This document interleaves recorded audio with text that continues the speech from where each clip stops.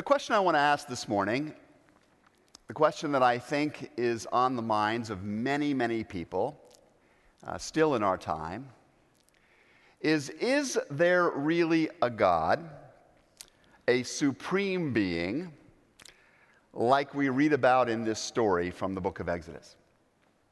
Is this the reality of life as it truly is? Is there somebody who moves in and through and even beyond the material world that we can encounter with our senses? Is there a being who somehow, in some mysterious way, meets human beings, calls them into relationship with him and to a greater mission or purpose in life than they might find simply on their own? If there truly was such a being in this world, active in this world, then who of us would not, if we encountered him in the spectacular way that Moses appears to in this story from Exodus, who of us would not also respond, "I too must turn aside and look at this great sight"? Who of us wouldn't respond like Moses did? The truth, however, is that not every one of us has had such a burning bush experience, have we? Maybe we've encountered a few starry skies, maybe a few crazy coincidences. We wondered if there was not something larger than ourselves at work in these things, but it's not even close enough to seal the deal for us, to give us the absolute certainty some of us are seeking to know there really is a God. So why should I believe? Why should you believe there is a being like this? Men and women have wrestled with that question since the very beginning of history. In every land, in every religion, more than a few have suggested that, like Moses, there are certain blazing phenomena, in a sense, which, when studied closely, do seem to support a belief in this supreme being.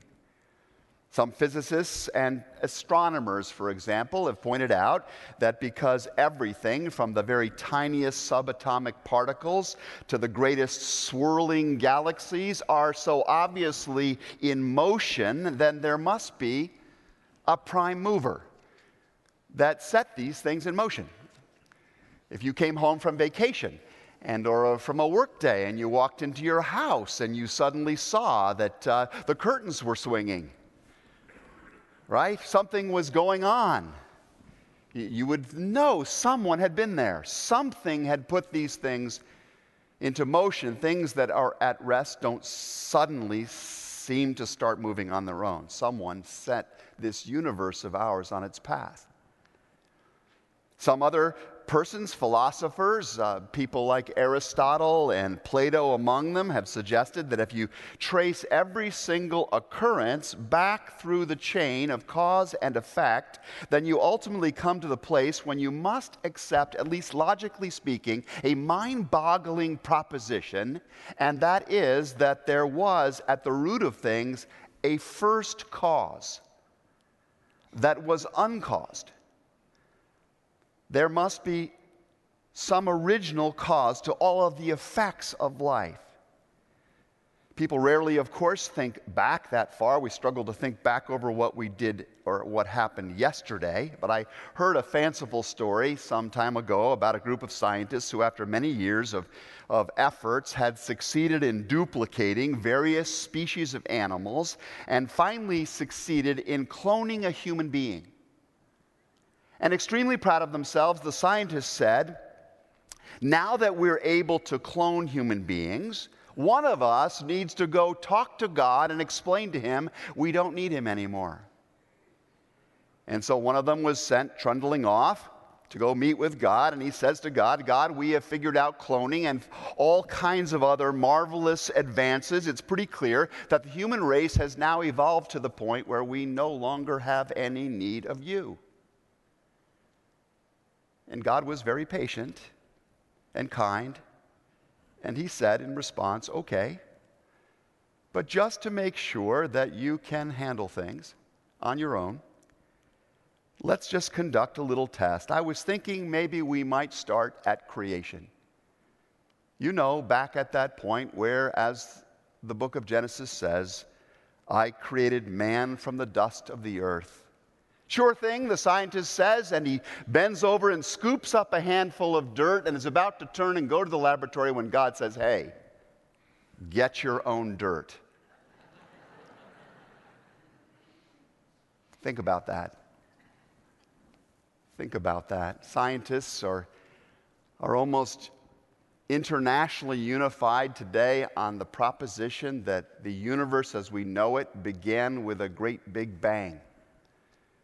Somehow, long ago, an infinitesimally small particle of matter or of energy, perhaps the size of a dust mote, of a little piece of dirt suddenly went bang, giving forth the chain reaction of circumstances and motion that resulted in the universe as we now know it.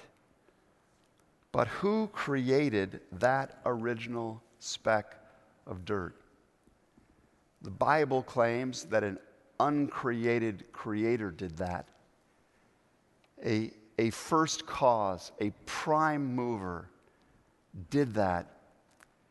And for reasons of his own, in the midst of the void of reality, he said, let there be light. And bang, there was light and life and love and laughter that followed after. There are also those artists and chemists and biologists who argue for the existence of God because they see in the complexity of the cosmos, and indeed right down to the smallest cell and element of life, they see a complexity and a genius that is simply unexplainable on its own. A book I highly commend to you is written recently by Patrick Glynn, a Harvard and Cambridge graduate, called God the Evidence. And in this, he makes this profound and repeated, articulate case for the extraordinary design of life as we know it, inexplicable by any mathematical terms as a result of sheer randomness and chance. He argues that the mere molecular components which make up DNA, for example, the idea that these things simply came together by accident and random combination is like saying that if you put all of the parts of a car in a big crate and you shook the crate 1 trillion times, one day you'd open it up and find there a fully assembled Lexus. No way, he says. No way. There is, behind the creation, a great designer at the root of it all. Some psychologists and theologians offer another reason for confidence, that there is a God. They observe that every human being has within them this intrinsic sense of right and wrong, this internal conscience, if you will. Anthropologists carry this idea one step further by observing that in every culture across history, there seems to arise a sensibility of the rightness and the wrongness of things that is somehow linked in people's minds to a reality that is even larger than themselves, a reality that they respond to through religious ritual. The scriptures say God has set eternity in their heart. His image, his likeness, his moral sensibility, he has implanted in the human species. And the very fact of individual conscience and the reality of corporate religion, some say, points to the existence of a transcendent ethicist, a supremely moral being who endows humanity with a sense of the appropriate boundaries of behavior, whether we respect those boundaries or not. We know. Somehow deeply we know. Now, I don't know whether any of these particular evidences for God strikes you as compelling. I don't know if the idea of a God as a prime mover or as a first cause or as a great designer or as a transcendent ethicist spurs you to deeper thinking or belief in these matters. I do know that it's fascinating that those of us who are Christians are not people in the main who check our brains at the door when we come to church. And yet I think what it is important for us to truly recognize is that while the Bible repeatedly touches on each of these particular aspects of God or evidences of God's character and of God's behavior in the universe, the Bible does not hammer on any one of them as all sufficient proof of God's existence. It's almost as if the writers of Scripture were trying to say or to acknowledge tacitly that no empirical proof is going to be sufficient to convince somebody who's made up their mind they'd prefer not to have a God, to have an ultimate accountability.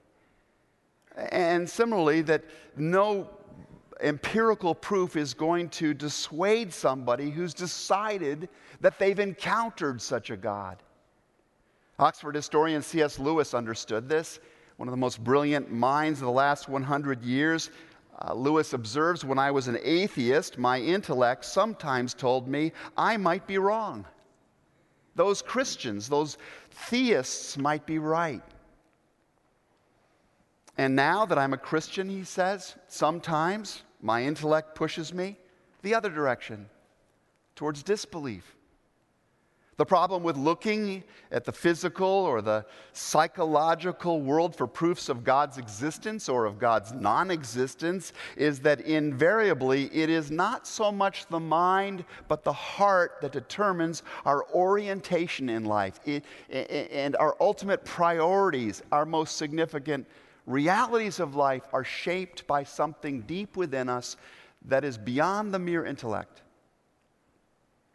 We don't believe in love, for example, or forgiveness, or God because we have or ever can prove them absolutely empirically, but because something in our practical experience tells us these things are real and they are powerful and they are at the center of life.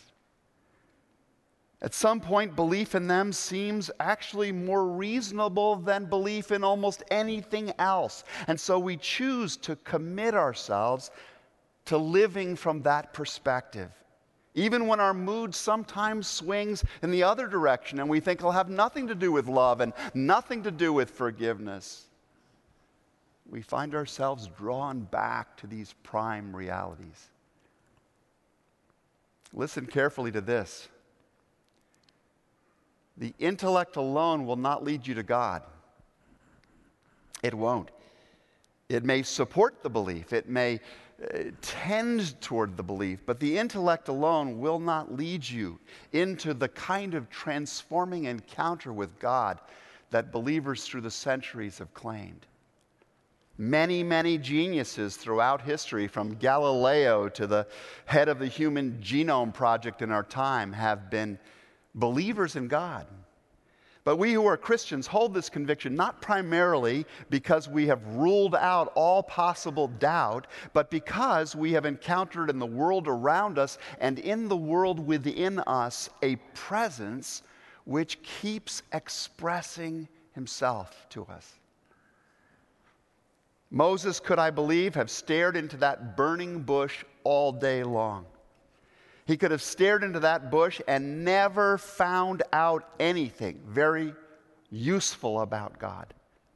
He could have spent his whole life trying to infer from nature, from the evidences that the psalmist speaks of all, of how the heavens are always declaring the glory of God.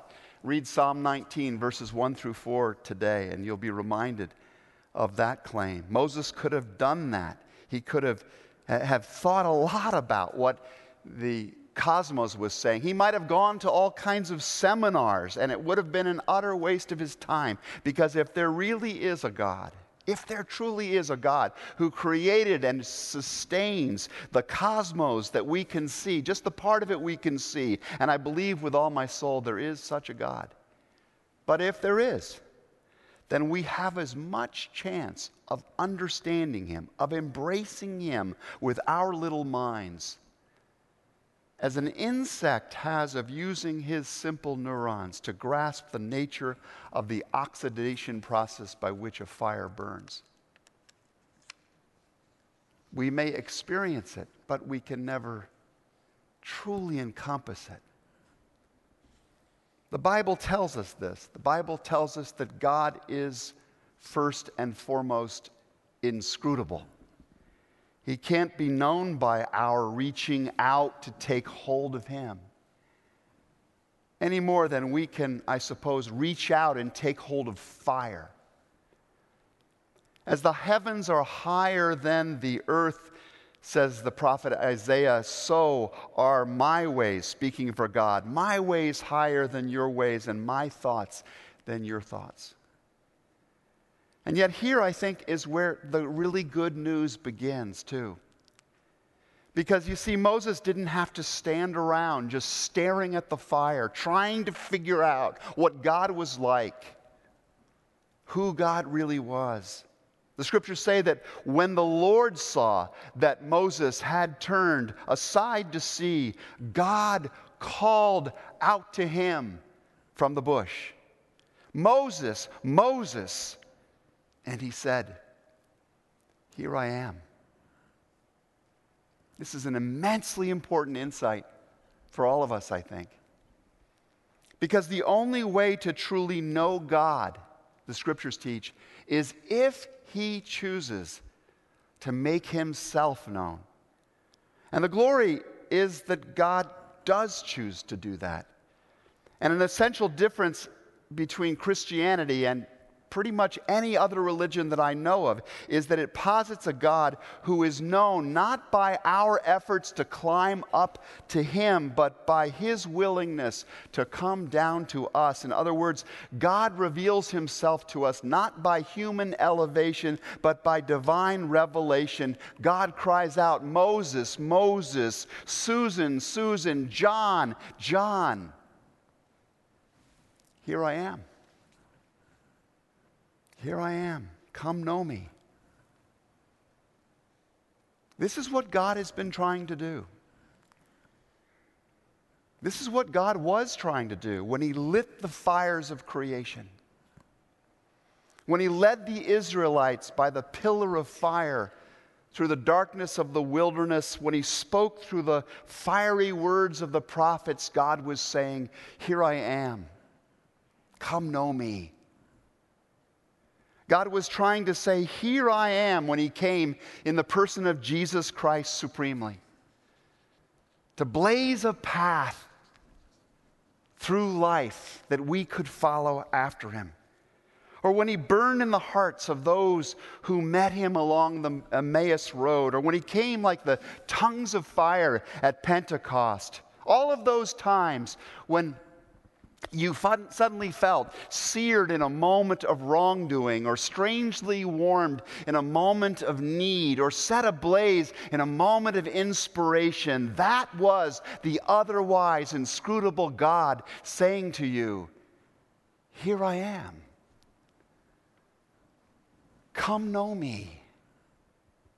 That was God trying to reveal himself to our little insect brains, trying to tell us as much about himself as our minds can embrace for this time. It's only natural and appropriate to ask the question, is there a God? But the more important question I want to suggest is, what does the God who some say has revealed himself to us seem to be like? Those of us who have met this presence that I've been talking about find him to be like the God that Moses met in this way. We find that God is personal. God is not some abstract principle like we hear about in philosophy. He is not like some impersonal and distant kind of force like we hear about in Star Wars. God is a personal being who calls out to us by name, who knows our stories, who knows when we rise and And when we sit down and who is aware of the very number of the hairs upon our head or the lack thereof, he's the God we meet in Jesus who spots the individual in the crowd and says, Zacchaeus, come have lunch with me.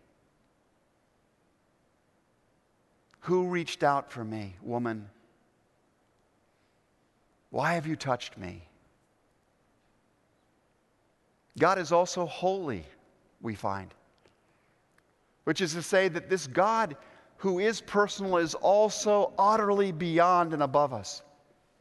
As Harry Emerson Fosdick once said, he is not like a cosmic bellboy for whom we can just press a button to get things. He is not this butler God that sometimes people speak of God as being. God does not exist for our pleasure at all. We exist actually for God's pleasure, for His purposes.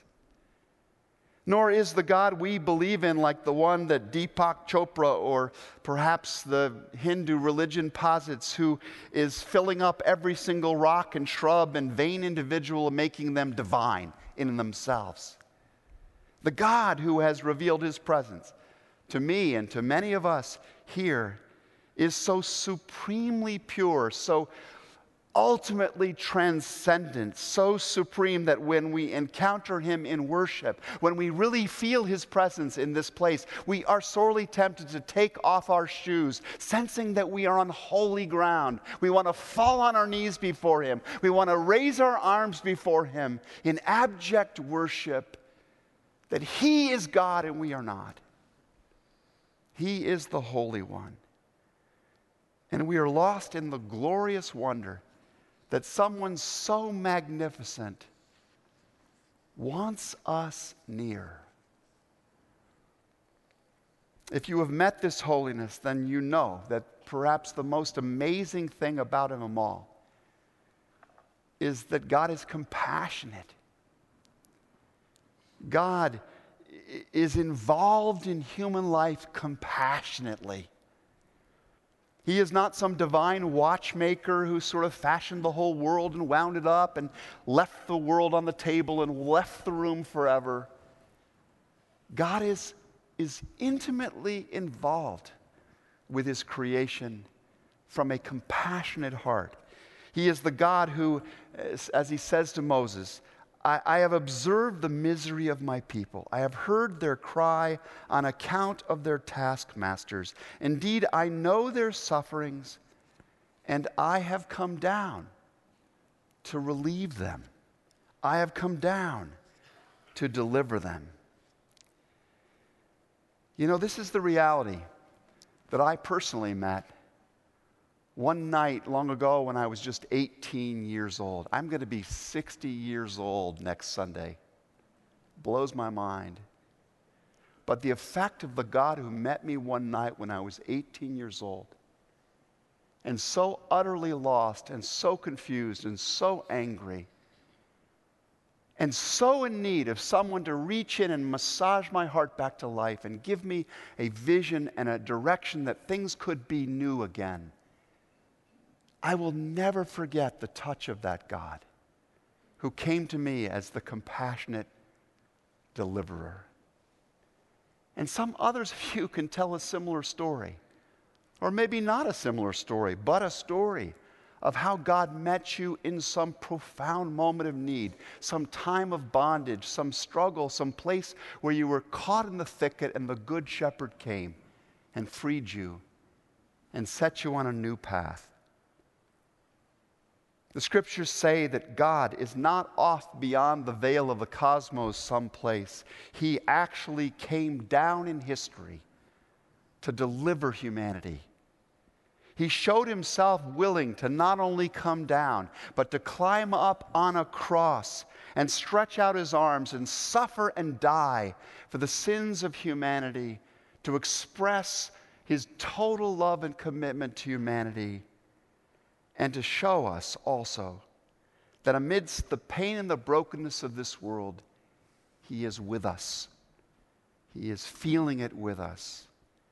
And then He broke out of the grave on Easter morning, the Scriptures say, to show us that sin and death do not have the last word over any of us. if we put our trust in him. So why does God do this? Why does God do this? Because God loves you. He loves you.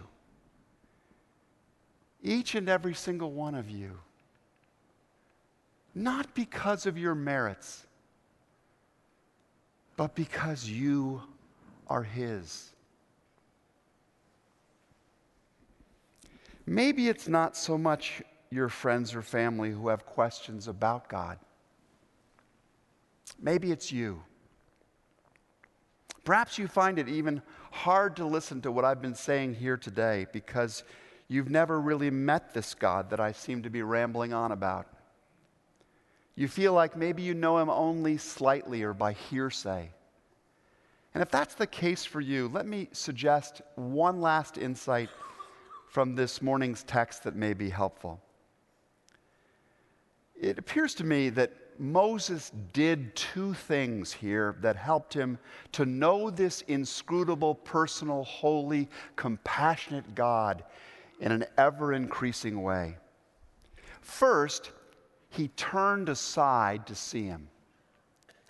He made a point of altering his life's direction and rhythm to focus on understanding more of this God that was calling to him. And the very fact that you've come here today, that you're listening to this message today, is some suggestion that you have also taken something of that step. You've shown yourself willing to turn aside from where all of the sheep are going on this particular morning and to ask the question, what do I make of God?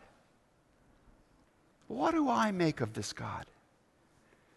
And yet the most important question I want to suggest, the most critical question of all, the one whose answer changed Moses' faith from an intellectual proposition, from a sense of possibility in God's existence into an absolutely life-altering reality for him, is not the one that we ask of God, but rather the one that God asks of us. You see, sometimes we talk about God as if he was over there in the next room waiting for us to consider his merits, when the reality is he is here already in the room with us. And he is sitting on the throne in this room. And he is asking the most burning question of all to us. Why should I believe in you? He's asking. Why should I reveal myself more to you? Will you go forth and speak to Pharaoh or the powers of our time on my behalf? Will you care for the people around you that I care for? Will you be Christ's body in the world for me? We so often say, give me more reason to believe, then I'll obey you more. But God says, obey me more, and then I'll give you more reasons to believe. And so if you've heard nothing else that I've said today, please hear this. The first step of faith lies in asking, not so much, does God exist, but what kind of God does exist? And the second step of faith is even more important still. Ask, what would you have me do for you, God? Because if you are really open to hearing, God is going to answer that prayer. And I believe that as you and I put his answer into practice, like Moses before us, we will come to know him in more blazing kinds of ways. Which is why the most crucial question is, what will God make of us? Please pray with me. Lord, there are some of us here this very day who want and need to know you in a much deeper way. We give you thanks that you have not left us to simply try and figure this out by the strength of our own intellect alone. We thank you for that intellect, God. Oh, we praise you for that capacity to reason and explore and discover. But we thank you that you have also revealed yourself as the personal, holy, and compassionate God you are. If we have never done more than regard you with mere intellectual curiosity, then we want today to be a new beginning. Please come into our lives right now as never before, and by the fire of your Holy Spirit, burn away every failure, vice, or doubt that may have separated us from you. Then send us forward into this new day, we pray, to be your witnesses in this world. For we offer this prayer in the name of Jesus. Amen.